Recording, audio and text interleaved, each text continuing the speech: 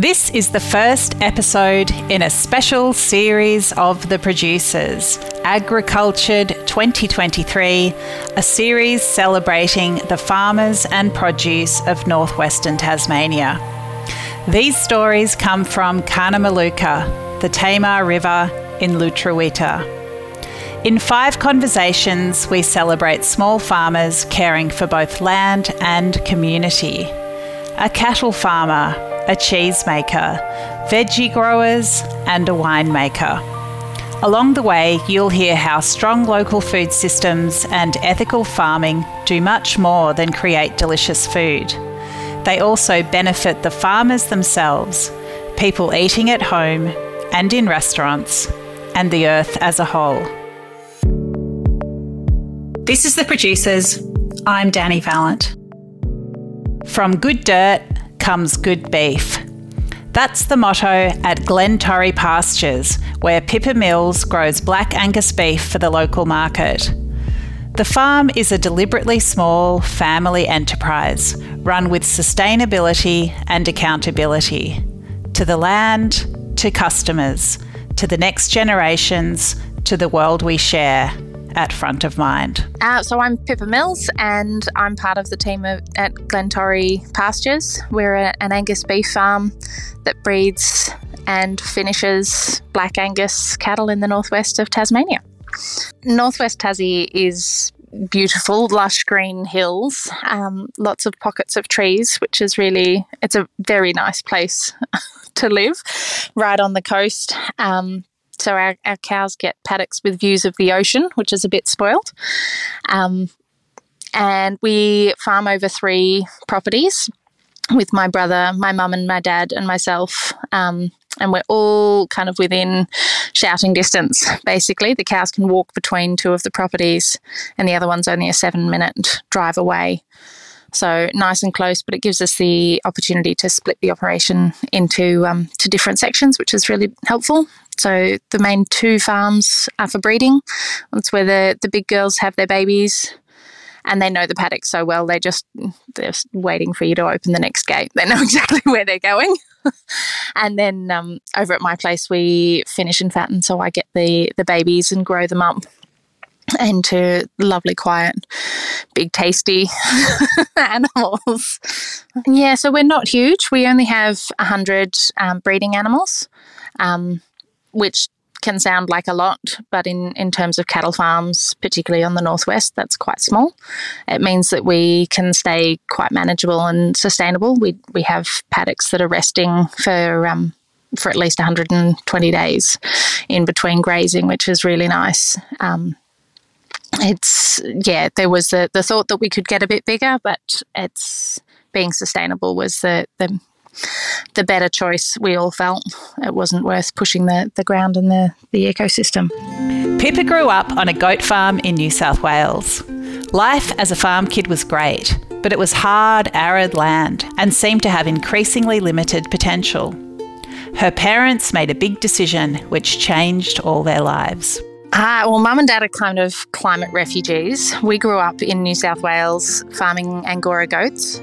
And as I was a teenager, there was less and less rain and it was harder and harder and the temperatures would get over 40 every summer. Whereas when Mum started farming, that wasn't the case. So they were looking for a lovely quiet retirement on the northwest of Tassie and then came down and got a passion for cows and cattle and what you could do down here in this amazing climate.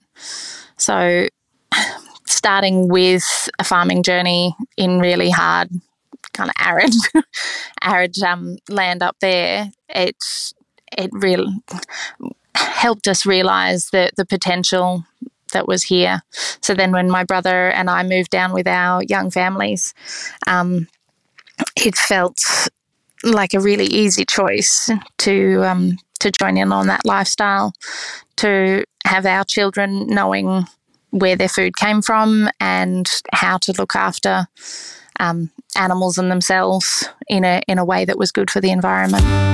So many farmers in northwest Tassie have had circuitous journeys into life as a grower and producer. What called Pippa back to the land? My first degree, and my love is with painting and art. I did graphic design when I was at uni. And it was really when I had my first child in rural New South Wales that I went, oh my gosh, what am I doing? This is some crazy scheme that it's like, I want my kids to be able to jump over hay bales and have chickens and roosters and all of the things. So it's just kind of grown on us as a realisation. My brother was a bit the same. He began as a builder and then an excavator driver. And then with his children, he's like, this is a lifestyle that I can see the benefits for our kids. So it's kind of lovely for mum and dad to be able to see that pass through generations. Managing family dynamics in generational farms can be as tricky as managing land and livestock. How does Pippa's family deal with the challenges? So working with family, I think, is always challenging because there's this openness where you do say anything and everything, and yet there's the understanding that you'll always be there. We do a lot of talking about what the vision and the long-term goals are, because we're all very strong-minded people and have our own ideas of how things should be done. And it's been kind of nice as we've all kind of stepped into different roles, really, to have something that we take responsibility for. And I think the farm has always been mum's, and she's in some ways found it really hard, but in other ways she said that she's found it really nice that she can start to step back and let some of those decisions pass on to us, which has been nice. So my brother now does a lot of the decisions around the cattle movements and that management there, and I am in charge of the customer orders and that marketing side of things, which it gives us the opportunity to have that collaboration and the talk and to make sure we're all on the same page still, but the independence to feel like we're doing our bit. The philosophy at Glen Torrie Pastures is about working with the land for its benefit and with an eye on the long term. It's not about extraction, it's a relationship and a responsibility. We're there as custodians of the land. I really love that idea that we're there to take care of it, not to, it's not ours to use and get what we can out of it. Our understanding is that it should always be better off, that we build more habitat and more ecosystem, and that the animals we farm there have to play a role in that. So if you just have lovely paddocks full of grass, you actually need someone to graze that, to come through, to make that a habitat for other animals. The birds and things won't be there if the grass is just left. So a grazing animal in an ecosystem works really well, but you have to manage that well. So replanting trees, nature strips and corridors of untouched in between. So we came across the idea, I think it was in Canada, they have these lovely wildflower strips in between their paddocks. I was like, oh, we can do that in our tree sections where we've got lovely strips where we've put trees along. We can leave that there and deliberately put some native seeds and things back through. And in between the weeds, you see it where they pop up these little orchids and things, and it's just wonderful. At the same time, we do have trees areas where the cattle can graze underneath and are protected, particularly when they're calving.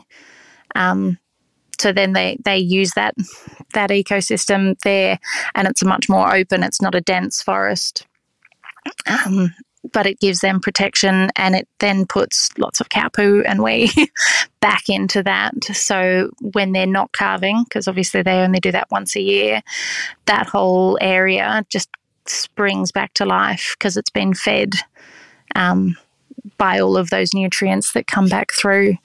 So the idea is that the animals have to play a role in the system, and that if we overstock, we tip out that balance. So as managers of the ecosystem and the land, it's really important that, I mean, it'd be lovely just to have everything smooth sailing and golden days and nothing ever die or nothing, but nature itself is a balance. And in that you have life and death, you have birth and death, and it's really important that we help keep that balance. And that's when we started going direct to market with our beef boxes. We knew we wanted to communicate that what we were doing on farm was not just commercial cattle. And I was very conscious that telling that story had to be part of why I was doing it. My son had read that cows were killing the planet and because of the methane and the carbon. And I sat there and I took him around the paddocks and went, this is how we do things differently. If we overstock, if we tip the balance just for us to be greedy, then that does kill the planet. But what we do on our little patch here is really important. And it made me realise that there's so much media, so much talk around the hype. It's good to have a story that gets everybody's notice, but nobody's sitting there and saying there are farmers out there that really care about their land. And I felt that was one thing that we could do with our story. Telling the story of Glen Torrie to the people who eat its products is a crucial part of the farm's project. Pippa explains how she's spreading the message. Farmers, even cattle farmers, can be part of the climate solution. That relationship with customers has been so rewarding for us. And it was something that I don't think the rest of my family fully anticipated. When we go to market and we have people come back again and again saying it's amazing, and we have this lovely little grass stand that shows the roots and things and how that carbon cycle works, drawing down the carbon dioxide into the roots that makes the sugars, that feeds the grass, that feeds the cow. They suddenly go, oh my gosh, it is a cycle, it's a system. And you could see that realisation on my dad's face. He just went, this is why it works, because people need to hear that. They need to understand. And they get that from us talking to them. So social media has been really helpful, but I found it very hard. We're not a very showy family. We're not out there for public glory or anything like that. So sharing what felt like very personal stories on social media was always harder. Sharing things face to face has been a lot easier for us. So we started direct to customer. That was just locally selling beef boxes. We then went through a couple of business incubator courses that was really, really helpful, and we expanded a bit. We now supply through the Tasmanian Produce Collective, which is an amazing collective of like-minded producers, all small scale, really, really future conscious. And at that stage, we very much, any approaches to restaurants had been, oh, we'd just like the sirloin, or we'll just take your beef cheeks. And it's like, but every animal only has 2 cheeks, and there's the whole rest of the animal that would go to waste. It doesn't make sense to us for our values to not respect the rest of that animal. It's just as good to eat. And we found it really hard because restaurants wouldn't see the potential to have the rest of the animal on menu. And that was until we came across Grain, and we met them through Kim and Dan at Forkett Farm. And meeting Thomas, having him come out to the farm and really understand what we did. And he then turned around and said, no, we'll take whole sides. There's not one part of your animal that is not good to eat. We'll use the marrow bones. We'll make stock from the rest. And I just went, wow, I'm not sure if it's his heritage. He's grown up, but he understands that it's important to be sustainable and respectful from the get-go, like from their side of things. And to have our beef showcased last week at Agricultured, to have it be the shin and the shank and the chuck, which are just such underrated cuts in terms of your typical restaurant fare, was fantastic. Again, those conversations that we had at the table were amazing. Really facilitated good, honest conversations. When you go to so much trouble to farm, you hope that it pays off in flavour. What do Pippa's customers tell her about the taste of her beef? The fact that we don't use synthetic fertilisers on our grass, and we use a really holistic, natural approach, affects the flavour and the eatability of the meat. So when we first started, I knew we had a special product, but the feedback we got when we first started talking to customers that had ordered our first round of beef boxes, they were like, this is beef that tastes like when I grew up. This is not a wishy-washy kind of half flavour. It's real beef, and it comes through singing, and it's really lovely when people go, oh, it doesn't give me a headache. It just tastes like beef, like my gran used to make, and it kind of brings back that sentimental side of eating real food. And that was a really lovely aspect that I hadn't considered, that people would be able to taste the difference of the way we farm. It makes sense that farmers need to follow rules, but it can be hard for small producers to get to market and stay viable. What changes would Pippa like to see in the supply chain and the way value is communicated? I'm not sure where to start there. There are a lot of regulations in Tasmania, and the meat industry as a whole makes it very difficult to stay consistent. You have to be very on top of your product and where it's going, because it has to pass through many different hands along that process. And to build the relationships with those people is really important. I would love to make it easier for small sustainable producers to be heard and to have their product get to market at a price point that makes a difference to them. It's really hard when some food is so undervalued, and I understand that families are looking for cheaper ways to feed themselves, but that also cuts into what the farmer then gets paid. And when the farmer has to look for outside work, that cuts into the amount of effort, quality and time that is then spent looking after that habitat and that ecosystem on farm. And it's a juggle and a struggle. Asking a farmer about a typical day isn't always the smartest question. Farming changes with seasons, weather and the rhythms of animals. So what's today been like for Pippa? Well, this morning started off pretty well.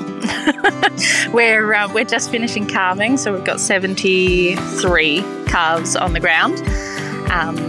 And it was cool and crisp. We had a lot of rain overnight, so it was a bit slippery underfoot, but the sun is out and there's kind of this lovely fresh smell everywhere. And the big girls, they know what to do, so they're actually waiting at the gate for their little cows to get an ear tag and head through to the green pasture. And it's just, yeah, it makes you go, this is a lovely life. Pippa grew up with goats, so she's still confronted by the size of her black Angus cattle. What does she want us to know about the beasts that build her business? They're big. So growing up with Angora goats, who were lovely size to be able to catch quite easily, cows are big. 600 kilos of mama cow looking at you can be a little bit daunting. They are beautifully natured. Black Angus have a reputation of being a bit feisty, but to us that just means you have to treat them with a little more respect. So you never put yourself between a mum and her calf. Very conscious that she is in charge of that baby. They're very smart. They learn things very quickly. So if you approach them quietly and calmly every time, then they always expect safety when you're around, and they know where to go. Goodness, we have a lovely rotation on the farms, and they just go, yeah, that's the gate that's going to open. I'll wait at that one. They're a really lovely, gentle animals to work with. Even the bulls, we do pick and breed genetically for temperament, to make sure that as mum and dad get older, their safety is ensured, because we don't want animals that are very quick to snap and have a cranky personality. But they're just lovely things. And the calves bouncing around. We think of lambs bouncing and jumping and gambling. Calves do the same thing, and they've just got the most gorgeous gangly legs. It's a lot of fun to see them run and play together. Farming this way is emotional and meaningful. So when Pippa has a connection with people who get it, it makes a real difference. Sending beef to a restaurant like Grain of the Silos in Launceston not only makes a difference to her family farm in a commercial sense, it's an affirming step towards changing the world in ways that are urgent and necessary. It makes me very proud of what we do on farm. It also makes me very grateful. I feel it feels like a privilege to have someone at that level, because Grain of Silos is, it feels, I'm trying to find the words. It really gives me hope for the future, because we need everyone to recognise and to eat sustainably. And if they can do it at that level in a big restaurant and say, we're not being forced to pump out 45 eye fillets because you only get 20 from one cow, like it's really, it means so much, honestly. I really feel at the moment we're on the edge of a fairly big climate crisis. To have something that feels like a positive action that I can do, that I can talk about, that's been important to our family for a long time, and to be able to share that gives you a sense of empowerment, that it's not hopeless. As I said, we've got children, my nephews and my children that are coming up in the world, and they're looking at it going, well, we can still make a difference. It's not just the doom and gloom that we hear in the news. And they can see that our farm can be a sustainable business by having different enterprises on the farm, and the beef boxes being part of that, by having a marketplace that recognises the value of what we do. It gives our whole family and the people that work on the farm a future, honestly. And it is Like, that makes it sound really big and emotional, but that's what it comes down to. That's our livelihood. It's really important. I love being able to work with my family. I love having days that are different and challenging. There's always something new to be thinking about. I love being able to be in nature while we do it. Pippa Mills is farming from the heart. Glen Torrie's regeneratively farmed Angus beef is her way of being accountable, positive and bold. Cattle farming is a livelihood and the beef is delicious, but it's also an answer to her children, who are in no doubt about what their mum is doing to make the world a better place.